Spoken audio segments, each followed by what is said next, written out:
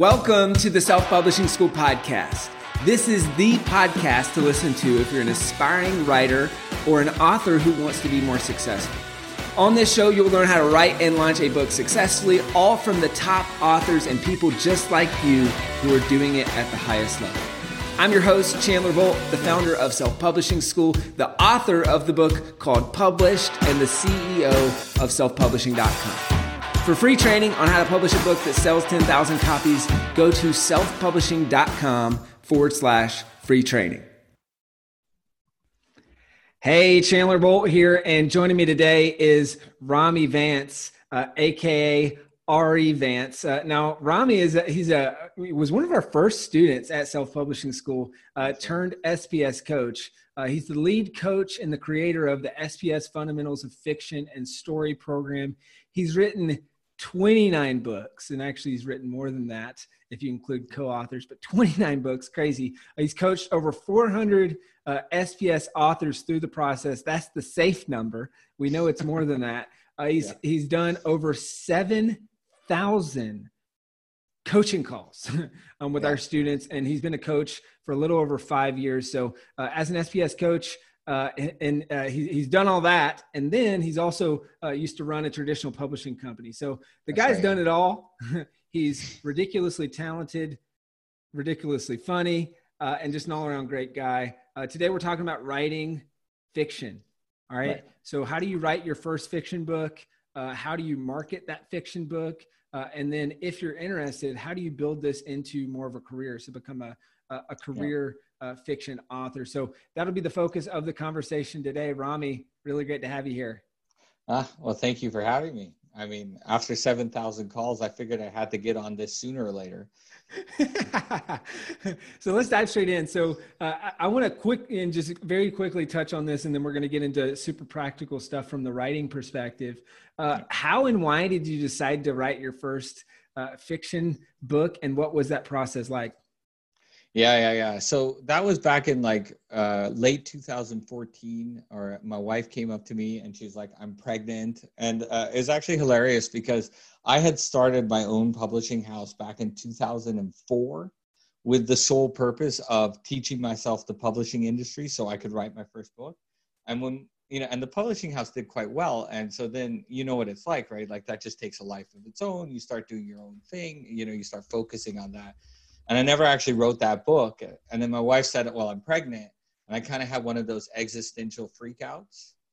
And as a result of that, I just said, okay, look, I'm going to give myself to exactly when the due date of the baby to get my first book out, right? So it's, at this point, it was like 8.5 months. I'm going to give myself 8.5 months to write and deliver the book, right? And then my son was born a month early. So I missed that deadline by a few weeks, but it all worked out in the end. And and the rest is history. I've written 29 books since. It was funny because it took me probably about 10 years to write that first book, obviously on and off, with 8 months of concerted effort. Yeah. But then as soon as I had that accountability and that why, that really kind of driving force of, holy guacamole, I'm about to be a dad. I'm not going to have time. I'm going to be knee deep in diapers and like baby feeds. It just changed your perspective and you hit that finish line. So urgency and a why. Love that. And were you in the first self-publishing school class? Second. Okay, yeah. Cool. And so how did you do that? Because I mean, obviously at the time, all of our content was nonfiction. So how did you kind of translate that to writing fiction? Well, because I have been in the publishing industry, and also because I had kind of done a lot of research, there's a lot of kind of content out there on the web that some of it's great, some of it's horrific, it's all spectrum of stuff. And so I kind of exposed myself to as much as possible. And I invested in courses and books and self-publishing school course specifically. And the combination of it all, I was able to translate it. Also, you had a coach at the time, Steve, who had written some fiction. So I had asked him a few kind of converting questions as well. Yeah.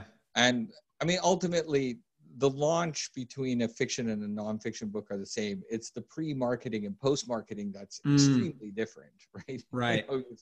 but the actual process of getting your book out there is fairly, there's a lot of overlap, so it worked. Cool. Yeah. And that's great to hear. Cause I think a lot of times I say there's overlap and people think, yeah, whatever. That's cool. You're a nonfiction guy. Yeah. But there actually is a good amount of overlap in the process. Yeah. Like advanced reader teams and, street teams and kind of getting that pre-marketing buzz and, all of that stuff it does overlap. You're just targeting different people. That's it. Right. That makes sense. And so obviously, I want to dive into the writing piece and kind of go through some of your philosophies and structure and stuff that you teach there.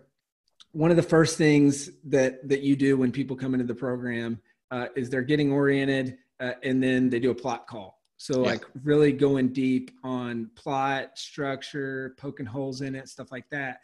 So kind of before that, do most people come in, and I want to talk genre for just very briefly, do most people come in knowing what genre that they want to write in from a fiction perspective? So two-part question, there's that. And then also, how do you approach selecting a genre in terms of which ones are more lucrative and that sort of thing? Yeah, that's a great question. And the truth is kind of the bane of my existence for these coaching calls. And don't get me wrong, right? Like, I mean, I designed the course because of what I wanted, which is I wanted to be a career author, not like, a one book and just see what happens kind of author. I wanted to have a real chance of selling books and kind of having that career, that ongoing career that I could count on. And I certainly was guilty of this with my first book. And, everyone does this. It's like, my book is so unique, it actually falls into multiple buckets. And the truth is that is accurate, right? I mean, most books have some unique angle to them. They're not writing to formula where it's like, oh, I'm writing a mystery and here are the mystery formula. A, B, and C must happen, followed by D, E, and F, right? So what I usually do on those calls is we kind of analyze like, well, which genres could it fall into, right? And usually that's a process of, and I'm probably going to go down a rabbit hole. So I'll just go down a short rabbit hole. It involves looking at your first 3 chapters and kind of trying to identify what are the story tropes or kind of the common story elements of those first 3 chapters that are identifiable with a certain genre. And then, and there might be multiple tropes, so multiple genres. And then we kind of study those genres and go, well, this one is more lucrative and this one is more interesting. And if I kind of edit the book slightly in this way, I should be able to, kind of fit this genre better. And do you know what I mean by tropes? I shouldn't assume. No, and that's why I was just about to ask that. And I think just to step in as an aside here, I didn't mention this in the intro, but this is like, we don't talk about fiction often on the podcast. This is perfect. I think a lot of people are going to be listening to this episode specifically for fiction. And then also I think I'm kind of, in a sense, the perfect person to interview for this because I have very little idea about fiction and you're totally the guy. So I'm going to take the beginner's mind approach throughout this this whole interview. And it's not that hard for me because I am a beginner from a fiction perspective. So what does trope mean? And then kind of circling back, like, do you have any thoughts on most lucrative genres? Does that matter? Is that something you even think about when you're starting the writing process? Yeah, sure. Yeah. So a trope is like the most kind of easy trope, low hanging fruit trope is, ooh, look at him. Isn't he saucy? Oh my God, he's a vampire, right? The Twilight trope, right? That's, you know what I mean? Like a really famous kind of storyline.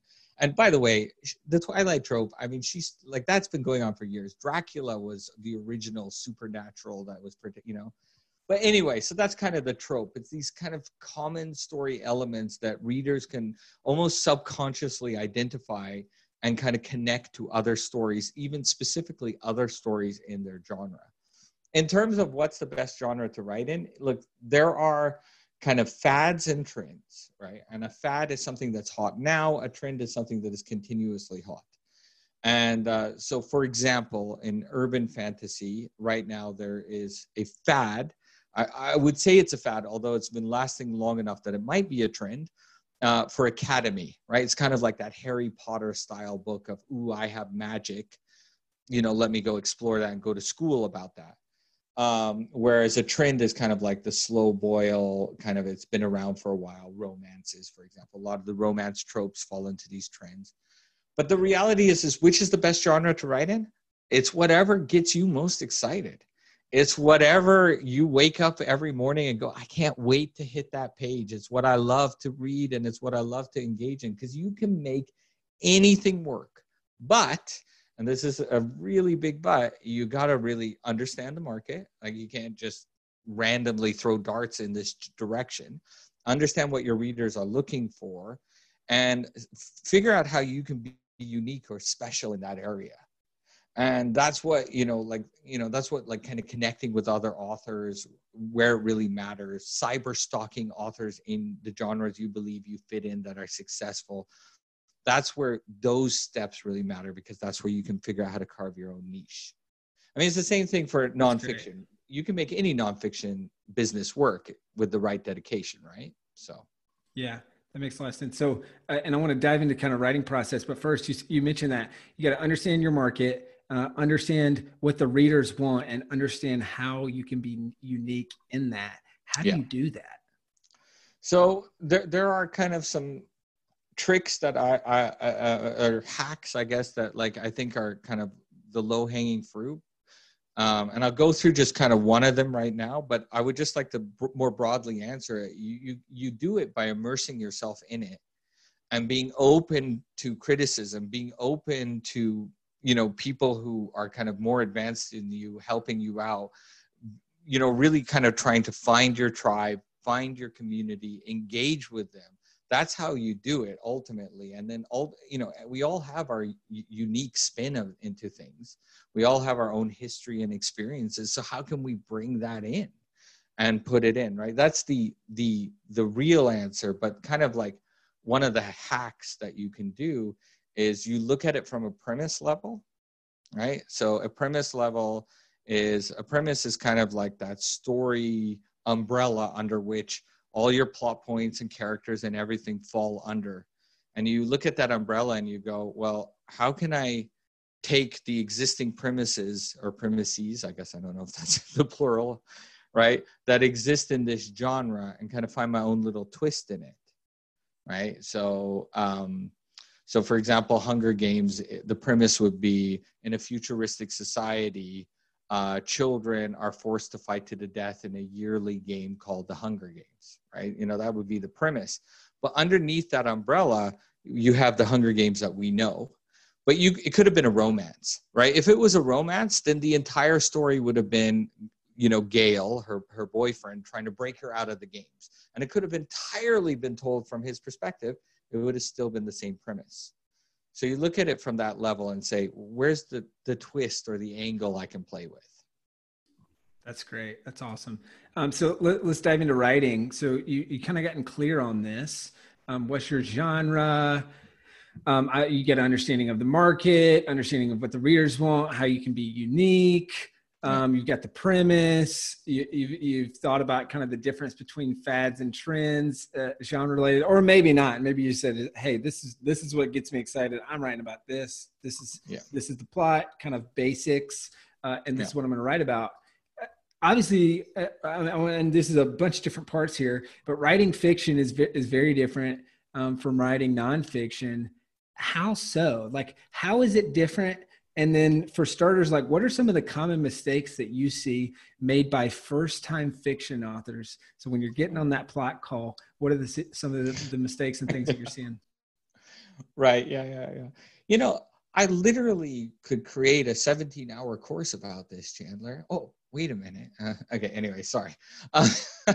It's a lot. You're asking like an incredibly complicated question in the sense of like, how, like, what do you have to do? And the answer is like, you have to tell a good story. And I actually don't think it's that different from nonfiction. In nonfiction, you have to tell a good story. It's just the difference is that in fiction, the purpose of that story is simply to entertain, whereas in nonfiction, the purpose of that story is to lead someone to change or to taking action, or whatever the end goal is. And in fiction, the tools that we have to tell that story are often kind of things that the average early reader early reader, sorry, early writer kind of glosses over, and that's kind of the core fundamentals of writing. You know, the basics, if you will, right? You know, it always astonishes me that, you know, I get students who haven't really ever looked at character development or looked at setting or looked at even concepts like first person versus third person, present tense versus past tense. And, you know, these are things that you really have to kind of consider and build your story up from that. Now, the good news, this is the good news, is that most of us can intuitively do it because we've been reading books our whole lives. We've been immersing ourselves in story, TV, movies, what have you. And so there is this level of intuition that just simply comes to us by the mere exposure. You know, the average person is exposed to multiple stories a day, whether it's a story from a friend or your boss or your partner or your whatever, to watching TV, reading books or movies. So we have this intuitive level to it. And I think that like a lot of people just simply need to kind of see the structure to the stories that they've already exposed themselves to, and they'll be able to build that story. A lot of times students are stuck in the middle of their book because they don't quite get that fundamental element that kind of can help them make that connection to make that next step. And in terms of the most common mistakes, there are 5 kind of like, it's funny, after so many calls, like I kind of see these 5 mistakes over and over again. I think I'll just kind of give you 2 because like I don't, like, this interview will go on for hours otherwise. So the first one is that, you know, every story should have an inciting incident. So the inciting incident is a moment in which your hero will never be the same. Something happens to your hero and they will forever be changed by it. So in the Hunger Games, I volunteer, right? So win or lose, live or die, her life is changed forever, right? A lot of students will come in and be like, well, the inciting incident was they were fired. And it's like, you know, being fired sucks. Okay, you know, you mope around in your bathrobe for a couple of days, but ultimately you get over it and you move on. That's not an inciting incident, right? You need something major to your character. And then the other thing, which, you know, it's funny, like, I don't understand why this is an issue, but it is such an issue, is that the average first-time writer often writes a story in which their hero isn't proactive. Their hero is more of an observer of the story rather than someone who's taking control or charge of the story and actually moving the plot line themselves. So, and that's a problem. Like, heroes need to deal with a problem and consciously think of how to solve that problem and consciously move towards solving that problem, not just kind of react and kind of, you know, flounder. It's not a fun story. So sorry, I really could have talked for another hour. So those are the 2 big ones you're saying. Those are the 2 big ones. The inciting incident is not big enough, and it's not life altering, earth shattering. Like, okay, this is interesting. I'm getting hooked into this story. And then the hero is not pushing the story forward and like resolving conflict and moving things forward, or in pursuit of resolving conflict. Yeah. And there are, like I said, there are 5 of them. I mean, and that I just kind of see again and again. But those 2 are the big ones. The third one is they don't have a punchable villain, right? That's a big one. I know. And what does that mean? It's like, who's your villain? Mother Earth. It's like, okay, can you punch Mother Earth? No. Okay, so how are you going to represent this villain in the story? Like, it just doesn't work, right? You know, Avengers had Thanos. He was punchable. He was a force of nature. He was someone you could hit. You can't hit Mother Earth. Yeah, cool. That's great. And we're going to give a link at the end of this.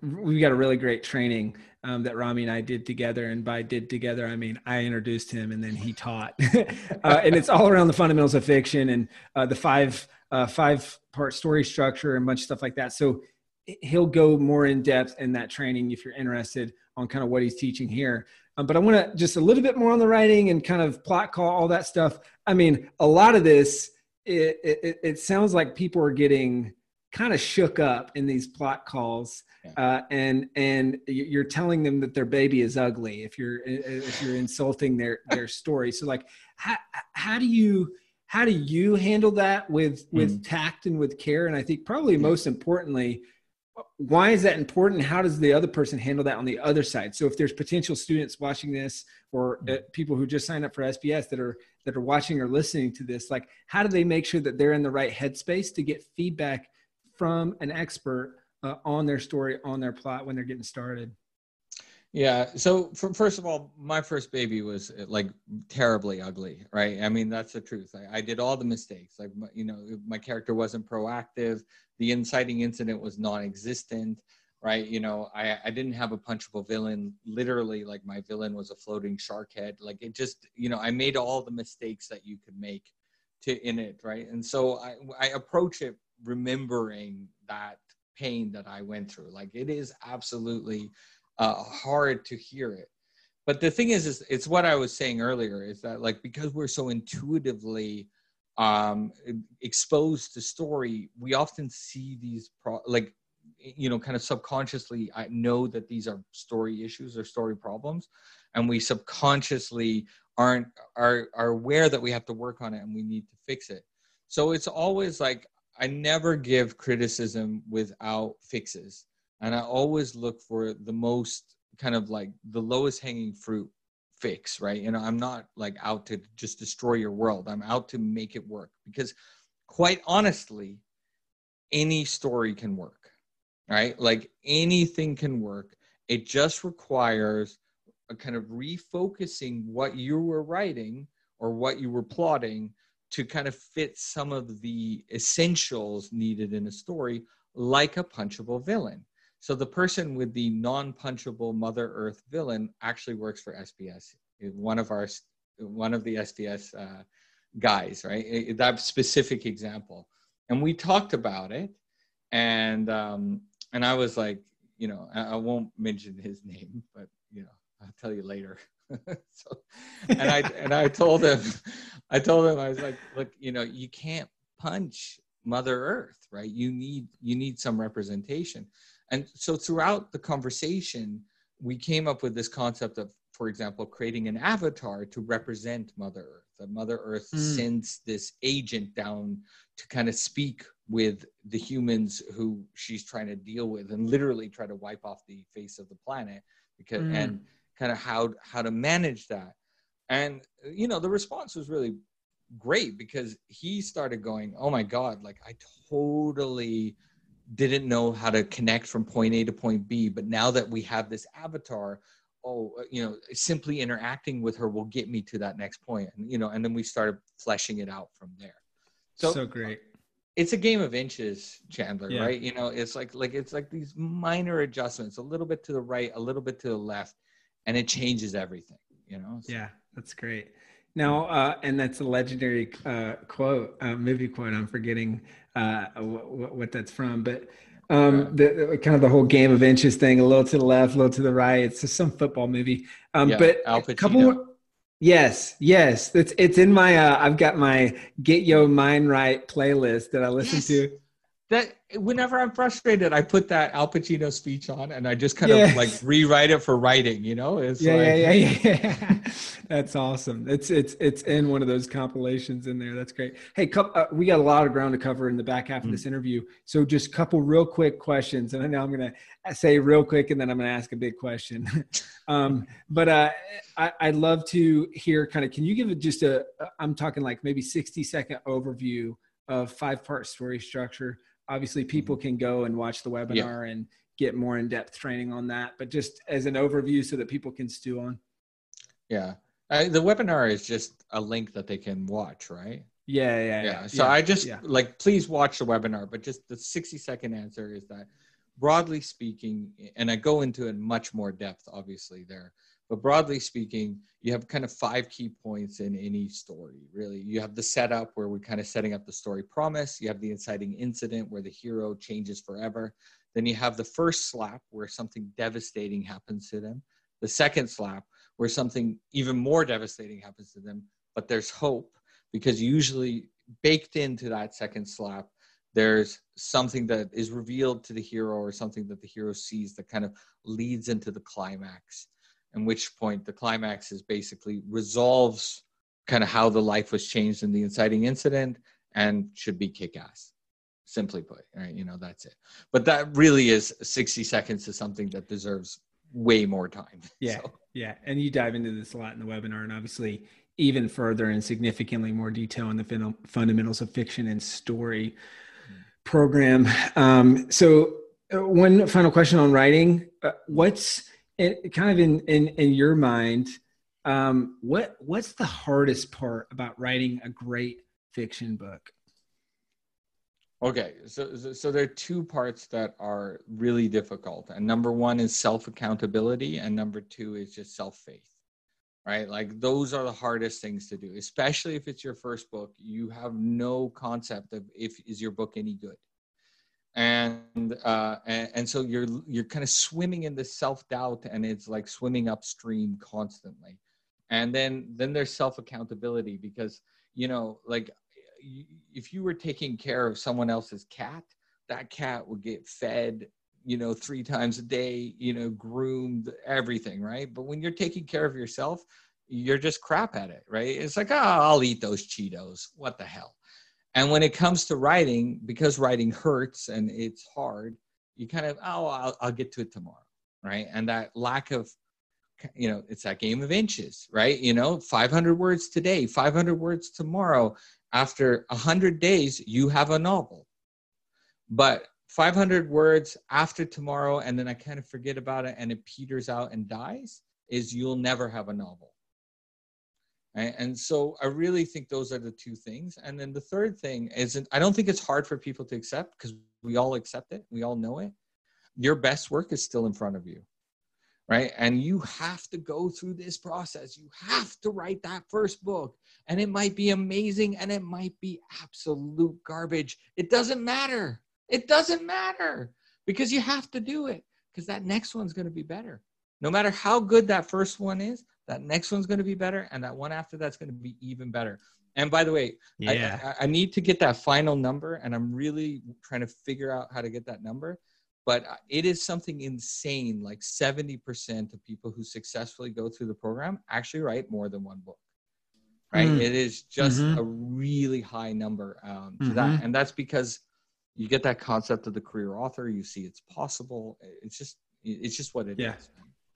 That's amazing. I love that. It's the whole windshield mentality, right? It's always about what's next. You're driving in a car and you're on this journey, this fiction journey, right? You're driving in a car. Well, there's a reason why the windshield is way bigger than the rearview mirror. It's because you're supposed to look to what's next, right? You're not supposed to look in the rearview mirror and what's behind you, because it's always about what's next. And what's next is what is going to be what's better than what was, or is going to be better than what was. Yeah. No, absolutely. Let's switch marketing, and I want to move quickly and go kind of fundamentals of marketing, and then we might have a chance to talk a little bit of career author stuff. You talked about how there's a ton of overlap between marketing a fiction book and marketing a nonfiction book. Yeah. In what ways is it different? Like, how do you approach marketing a fiction book differently than a lot of the stuff that we teach from writing a nonfiction book? Right. Okay. So with successful fiction marketing, like, you're really trying to find your readership, right? So one of the biggest mistakes that people make in fiction is that they tell their mother, and then their mother kind of like tells all her friends, and she's part of some book club. And then you got like 100, women over the age of 70 who all buy cookbooks, buying your book. And the problem with that is that, like, so in nonfiction, you can get away with that, because really the marketing is all about the personal hustle. It's all about that kind of connecting with your audience. It's about finding people and offering them something that they might not really know they need or want. But with fiction, we're really trying to teach Amazon who to market our books to. So it's essential that we're kind of getting those first, and there are debates over what that number is. So I'm just going to say the first X number of books sold, that those first X number of books are sold to the right reader, the reader who is in the right genre, because then Amazon will start doing Kindle recommendations. Amazon will start doing email marketing on your behalf, and your also bots will be correct. So that's one fundamental difference, is that, we can't rely on the hustle as much as relying on adequately training Amazon's algorithm. Now that changes kind of when the book is 6 weeks old, 3 months old, like kind of when you get over that arc, or when you're making the right threshold of sales, you can kind of broaden that net and try to catch new readers in different directions. But that initial launch phase is really key that you drill down. Got it. So be super specific, and then you can always broaden out later. Yeah, that's right. That's great. That's right. And super specific along the lines of genres and tropes. Got it. Cool. So what is kind of the how-to of, like, how do you approach marketing a fiction book, and what in your mind, what's the one thing that folks can do that will make the biggest impact in their fiction marketing? Right. Okay. So I will go over this super quickly, because again, this is something I could talk about for 3 hours, but it's finding your tier ones. Okay. So what I mean by tier ones is, like, I'll just use my book as an example. So I wrote a book called Mortality Bites, or a series rather, called Mortality Bites. And it's about an ex-vampire. So she's 300-year-old vampire turned human, and she's human age 19. So she does what any 19-year-old girl does. She went to university. Okay, so that's just the basic premise, plot line. Okay, so I looked at a book, and I kind of thought, what are the generic traits of that book that in some make it unique? So for example, first person past tense, female hero, low romance, low magic. It's fantasy, but magic is low. It doesn't solve the problems. It's just a cosmetics, right? 7 out of 10 snarky. Anyway, and then I go through, I'm kind of keep it short, right? So I go through the 3 tropes that are my dominant tropes in my book. So number 1 is, I'm uber powerful, but I want to be left alone. Number 2 is, there will be a Scooby Gang. In other words, she has multiple sidekicks. And number 3 is an anti-trope, which is the Twilight trope, because my book is not Twilight. And Twilight trope is very popular in my genre, so I stay away from books that use that trope.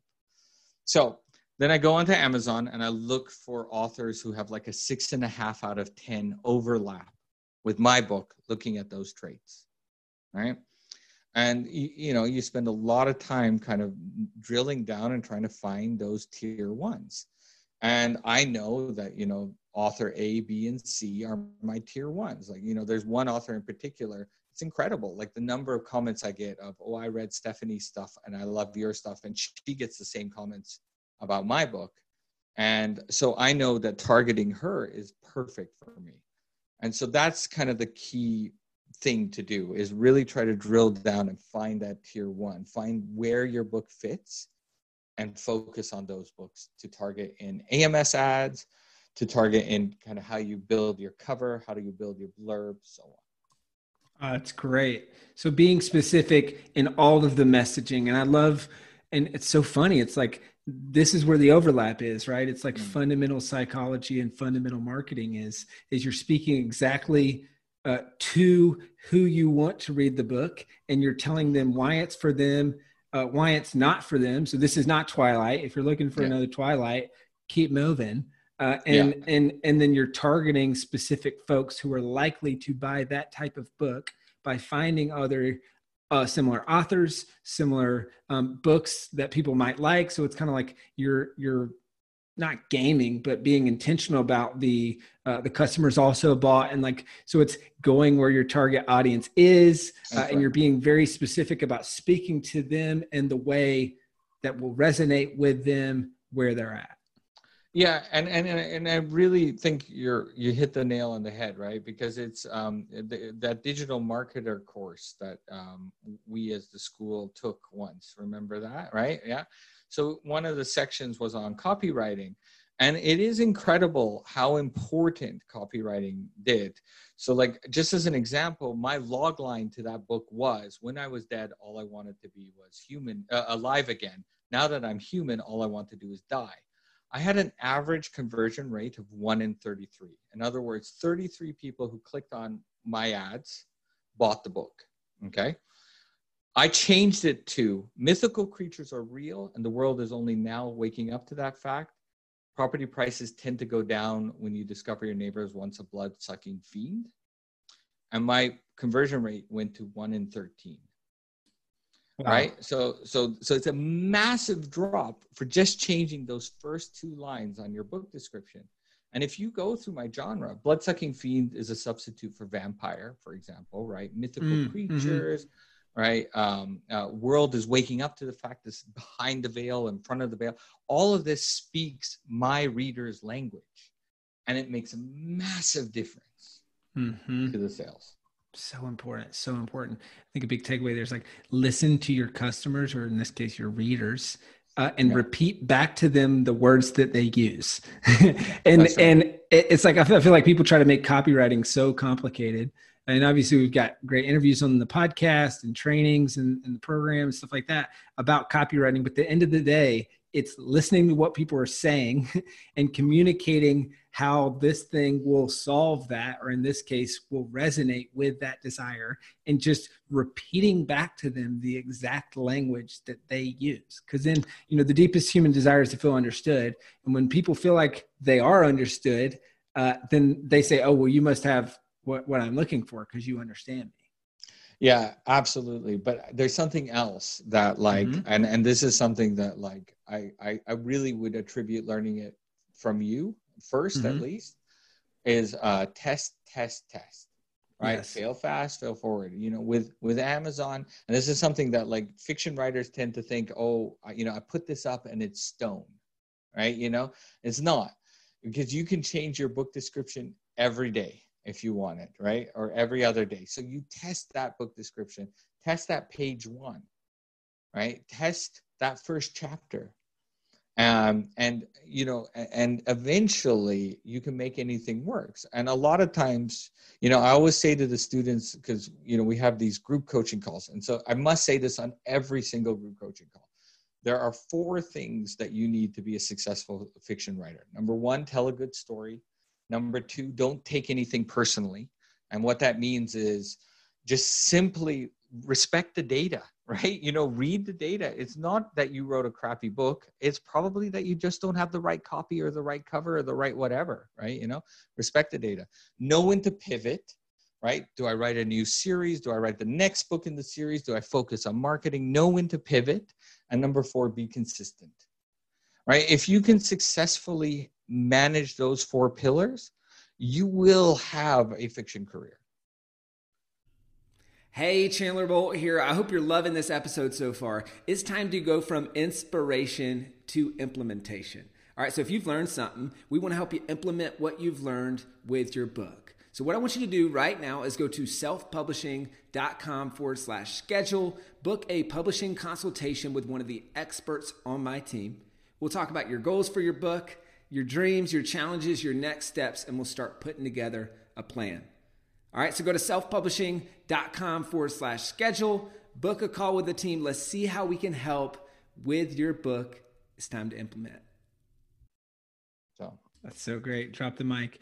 A couple final things here. One more specific to marketing. I want to take about 5 minutes on career stuff, which I know is too short, but I at least want to cover it a little bit. Killing me, Chandler. You're killing me. We could go on for ages and ages. But here's a question I get all the time, which is, what's a good lead magnet for fiction? I'm writing a fiction book. I'm writing, and this is maybe be a little bit too broad, so answer this question however you want. I'm writing a memoir. I'm writing a children's book. Okay, the standard, hey, Chandler, you recommend audiobook or a video or something like that. How does this apply to fiction? What do you recommend in terms of lead magnets? Right. Okay. So there's a lot of different things. So kind of just in terms of general genre fiction, one of the best lead magnets is a short story, especially if you take a side character and write a 2,000 to 5,000 word short story about that character. Mm-hmm. If you turn it into an audiobook that you read. So you're not paying for a narrator, but you're just doing it yourself. And you know, give a little bit of a preamble. It's like, hi, I'm Rami Vance, the author of The Gone God World. And I'd like to introduce this, you know, and so it gives you a good intro and outro. And because it's you, they don't expect it to be super professional level. That's a great thing to do. Maps of the world, character profiles, that kind of stuff. In terms of the memoir, so like honestly, like it depends on what the memoir is. We've had some crazy memoirs in the school. I mean, really insane memoirs. One of the guys who's writing a memoir in our school was quite, you know, by the legal definition, a pirate. Right, you know, and by the legal definition. So I'm not talking about like a hook hand and a one eye patch, and, you know, but just by the legal definition, he was a pirate. And, you know, and he had some crazy stories. And so like his lead magnet is like an inventory of the stuff that he pirated, basically, you know, and stuff like that. It was really cool. So with memoir, it's like kind of how do you engage the character, or sorry, the reader into what makes your particular memoir special? A map of the region, an explanation of the time. And then in terms of a children's book, so there are two leads magnets with a children's book that are really effective. One is for the parents and one is for the kids. For the kids, illustrations, a little bit more about the characters, stuff like that can be really effective. For the parents, a guide on how to truly make this book educational for the kids. Right, you know, a two-page reader companion, right? You know, here's how to do this. That's awesome. So, those are great. Hey, I know this is something that you talk about with folks, especially on the plot call early on, as you kind of say, hey, which bucket do you fall into, career versus bucket list? Or can you walk me through, like, how do you determine that? And you talk about kind of giving a 50,000 feet above the ground view of how most indie authors can make a career out of it, but then also getting clear on which one you are.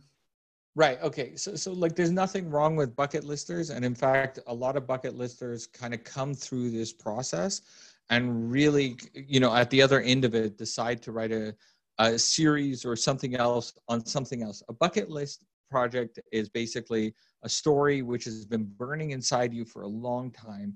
And you're not willing to kind of do some of the market compromises to kind of fit into that genre, to fit into that bucket, to, you know, you're just kind of doing it your own way. And to be honest, those books are incredible. And they have the biggest chance of truly being the out of this world success because they're the ones that are breaking the mold. But they're also the ones that are, you know, most likely not going to really take off or go anywhere because very difficult to market. And how do you find the right people to target, right? So a career author is that person who's like, man, I have wanted to be a writer since I was a little kid.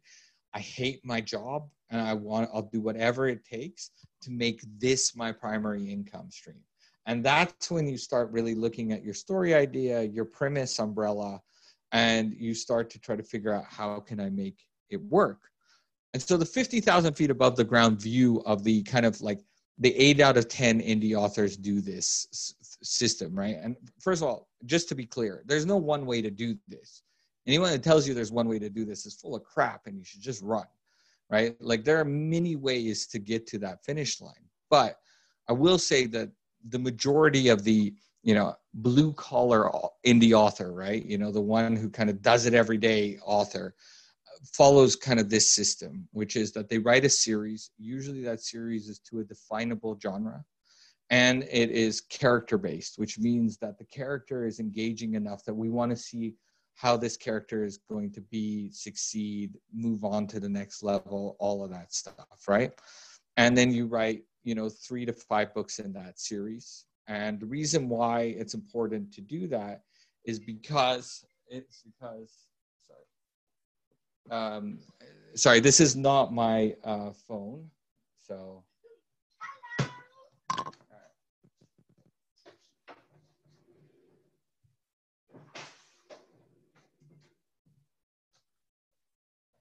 I apologize. I'm in a cottage and there was an iPad left behind and it's just raining. So. No problem.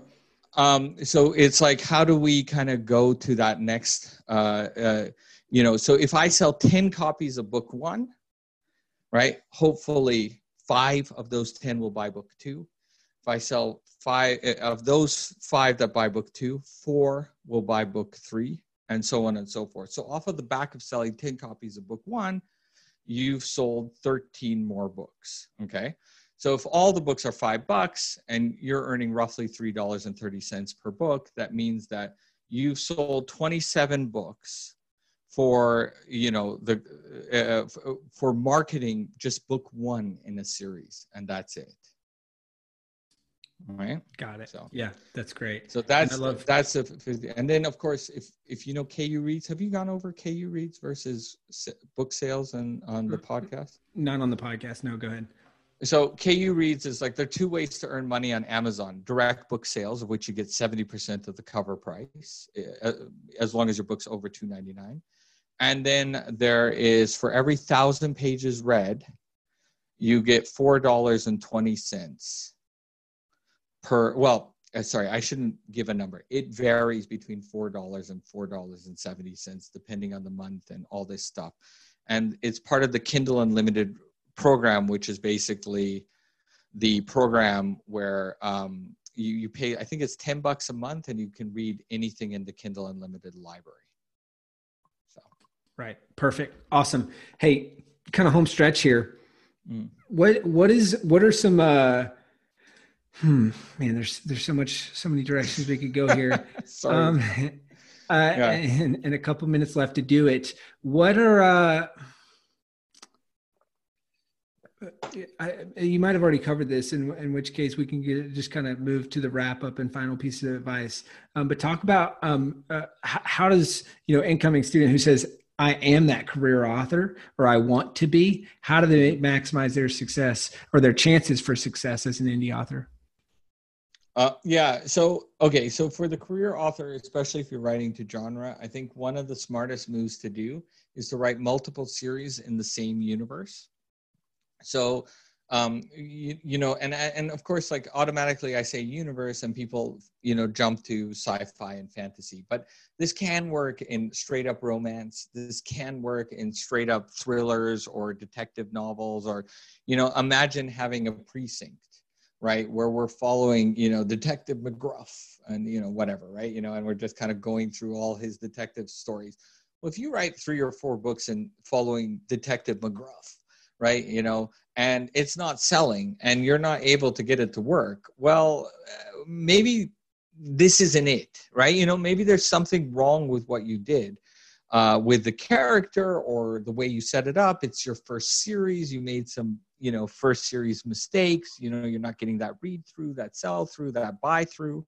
So write another story from another detective in the same precinct who works with McGruff and thinks McGruff's a real a-hole, and it's just like, and so now you got another character series, and maybe that series will work. And 20% of the people who read that series will go on to read the McGruff series. And so you're kind of, maximizing your potential. So my kind of like success, or like when I finally started to see some real uptick in sales and just kind of income and everything like that, was I wrote one series of 3 books. It didn't work. I republished it, but to be honest, I didn't really know what I was doing. So I didn't actually republish it. It didn't work. Then I wrote a second series, and I wrote 6 books in that series. That went well, but the reviews and the sales weren't connected. Like, the reviews were just kind of led me to believe that this had way more potential. So I unpublished it and republished it, kind of really doing my market research. And I actually did a few things to the book to kind of adjust how it flowed, and did a kind of a bit of a re-edit. And that's when things really took off, republishing the second series for a second time. That's great. And so many things to unpack and there, but just, the importance of, you were talking about this a second ago. What was it? The 4 things that you need to be a good fiction author: tell a good story, don't take anything personally, and respect the data. That's what you were doing there. Know when to pivot and be consistent. And all 4 of those things are exhibited in that move right there. To like, you learned how to tell a better story by not taking anything personally, respecting the data, knowing when to pivot or alter, and then also being consistent. So continually doing the work over a long time period. Hey, I've got kind of a final question here. And I know we could talk for ages on this, and maybe we'll have to do another one down the road. I have a feeling we will. So, knowing what you know now, obviously you've written more than 29 books, coached hundreds of self-publishing school students, 7,000 coaching calls. Like, let's pretend someone is listening to this or watching this, and it's the Rami from years ago that's coming into this process. Let's say they signed up for the Fundamentals of Fiction and Story program, and they're watching or listening to this in prep for their plot call with you or one of our other fiction coaches. Or, maybe they're just like coming in this process. What is your advice to that person? What's the hard truth? What do they need to know? Yeah, the hard truth is like they really need to know what they want, right? Because a lot of people just want to write that first book, just get it out of their system and get it to the world. And that's amazing. And honestly, like I think I'm trying to remember exactly where she fits in this, but one of the most successful, I'd say top 5 most successful students ever was exactly that. She wrote a bucket list book, and it just sold like insane amounts of copies. So just know what you want and don't be kind of pressured into going down one path or another because you feel like you should go down that path. But then once you accept what you want, go for it. Right? I mean, that's the real thing, right? Like, accept that, like, okay, if I want to be a career author, then perhaps the unpunchable character that is your villain is not going to work. And there's a reason why most successful mainstream stories have punchable villains. Like, accept that you're going to have to pivot, I'm going to sound like a broken record, right? Accept that you're going to have to pivot. Don't take it personally and just get it done and write that good story. Because end of the day, it's in you to write that good story. It's in every one of us to write that good story. Yeah, that's amazing. Rami, this has been so great. Hey guys, if you're looking for more content, more help, all that stuff, we've got a lot of good content on the Self-Publishing School blog, courtesy of Rami and some other folks on the team. Also, the best place to go, watch the webinar. 45 minutes training. It'll be, if you think this podcast was helpful, it'll be in my opinion, the best 45 minutes you could spend on your fiction book. And watch that webinar. Go to spspodcast.com/fiction. Register for the training, watch the training, where you can just find it on the site. It's really, really, really good. He talks about 5-part story structure. How do you find the time for writing? Overcomes myths about, hey, there's not any money in fiction. It's all in nonfiction. Right. Talks about things like that. You're going to find that training super helpful. So that's number 1. Number 2, if you've listened to this podcast interview and you just said, hey, I've heard enough, I just want to work with you guys in the Fundamentals of Fiction Story program, then all you have to do is go to self-publishingschool.com/fiction. And you'll be able to book a call with the Self-Publishing School team, talk about what it'd look like to work together, all that stuff. Now, the third thing, which depending on when you're listening to this or watching this, it may have already passed or it may be coming up, is Author Advantage Live. And we're actually pivoting Author Advantage Live. If you've been paying attention for the last few weeks, you've seen this. We're pivoting it to a virtual experience this year in 2020. We'll be back in person in 2021. But what's really exciting about this is I think it's going to allow us some flexibility with breakout rooms and with things like that to be able to have more content and stuff specific to fiction authors. And so I know, Rami, you're going to be speaking at Author Advantage Live. So talk for a second, like, what are you going to be speaking about kind of broadly? And probably more importantly, like, why should people actually get a ticket and show up to Author Advantage Live as a fiction author? Yeah, I've got to be honest. I'm super excited for Author Advantage Live. Like the last one, the feedback was just incredible. I was honestly like blown away because I had a number of students go to it. So this one is going to be awesome. And I think that the 2 topics that I'm going to be speaking about is kind of more kind of fiction career stuff, because Author Advantage Live is really about kind of leveling up and taking it to your next level.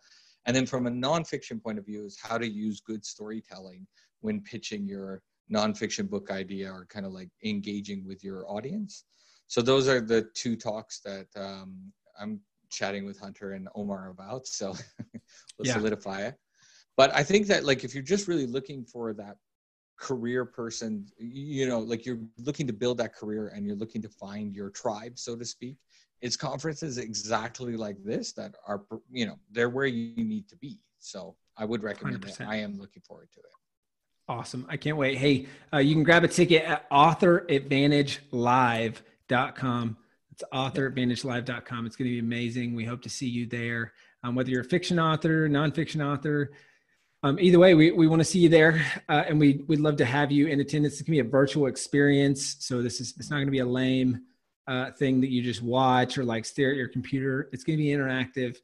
And my goal is to make it not just the best virtual event that you've ever attended, but the best event that you've ever attended, just facilitated virtually. So it's going to be awesome. authoradvantagelive.com. Grab a ticket and we'll see you there. So kind of in closing, Rami, so final question, where can people go to find your books, buy your books, read your series, all that stuff? Yeah, I probably like the best entry point is Mortality Bites on Amazon. You can just grab it there, Rami Vance. You'll see a picture of a woman riding a dragon. That's my avatar picture. So it's one of my covers. So cool, awesome. Well, Rami, this has been amazing. Super helpful. Great to introduce some fiction content on the SPS podcast and the SPS YouTube channel for those who are watching this interview there. Thank you so much once again. And guys, we'll see you back here in the next episode. Thank you for watching. Thank you for listening. Take care, guys. Thank you. Thank you so much for watching or listening to this episode of the Self-Publishing School podcast. I know there's so many places that you can be spending your time. There's other podcasts that you could be listening to, YouTube channels that you could be watching. So thank you so much. It means the world. Now, I want you to do 3 things right now if you found this episode helpful. All right, number 1, I don't know if you know this, but we've got a YouTube channel. It's a companion channel to this podcast. All the video versions of the episode are on the YouTube channel. So number 1, subscribe to the YouTube channel. Number 2, if you're listening to this podcast wherever, whether this is Spotify, Apple Podcasts, number 2, I want you to subscribe to this podcast right now so you don't miss a future episode. And then number 3, this is probably the most important, leave a review on the podcast. All right, reviews are super important and help the podcast get discovered by other people. So number 3, leave a review on the podcast. Thank you so much. I'll see you in the next episode. If you're on the fence about scheduling a publishing consultation call with my team, maybe you're not quite ready for that, I've got some free training that I think will be really helpful for you. All right, all you have to do is go to register to sign up. Go to selfpublishing.com/free training. When you do, you're also going to get a free digital copy of my new book, Published. And on that training, you're going to learn the next steps of how to implement with your book. So how to write, how to publish, how to launch successfully. So go to register right now at selfpublishing.com/free training. I'll see you there.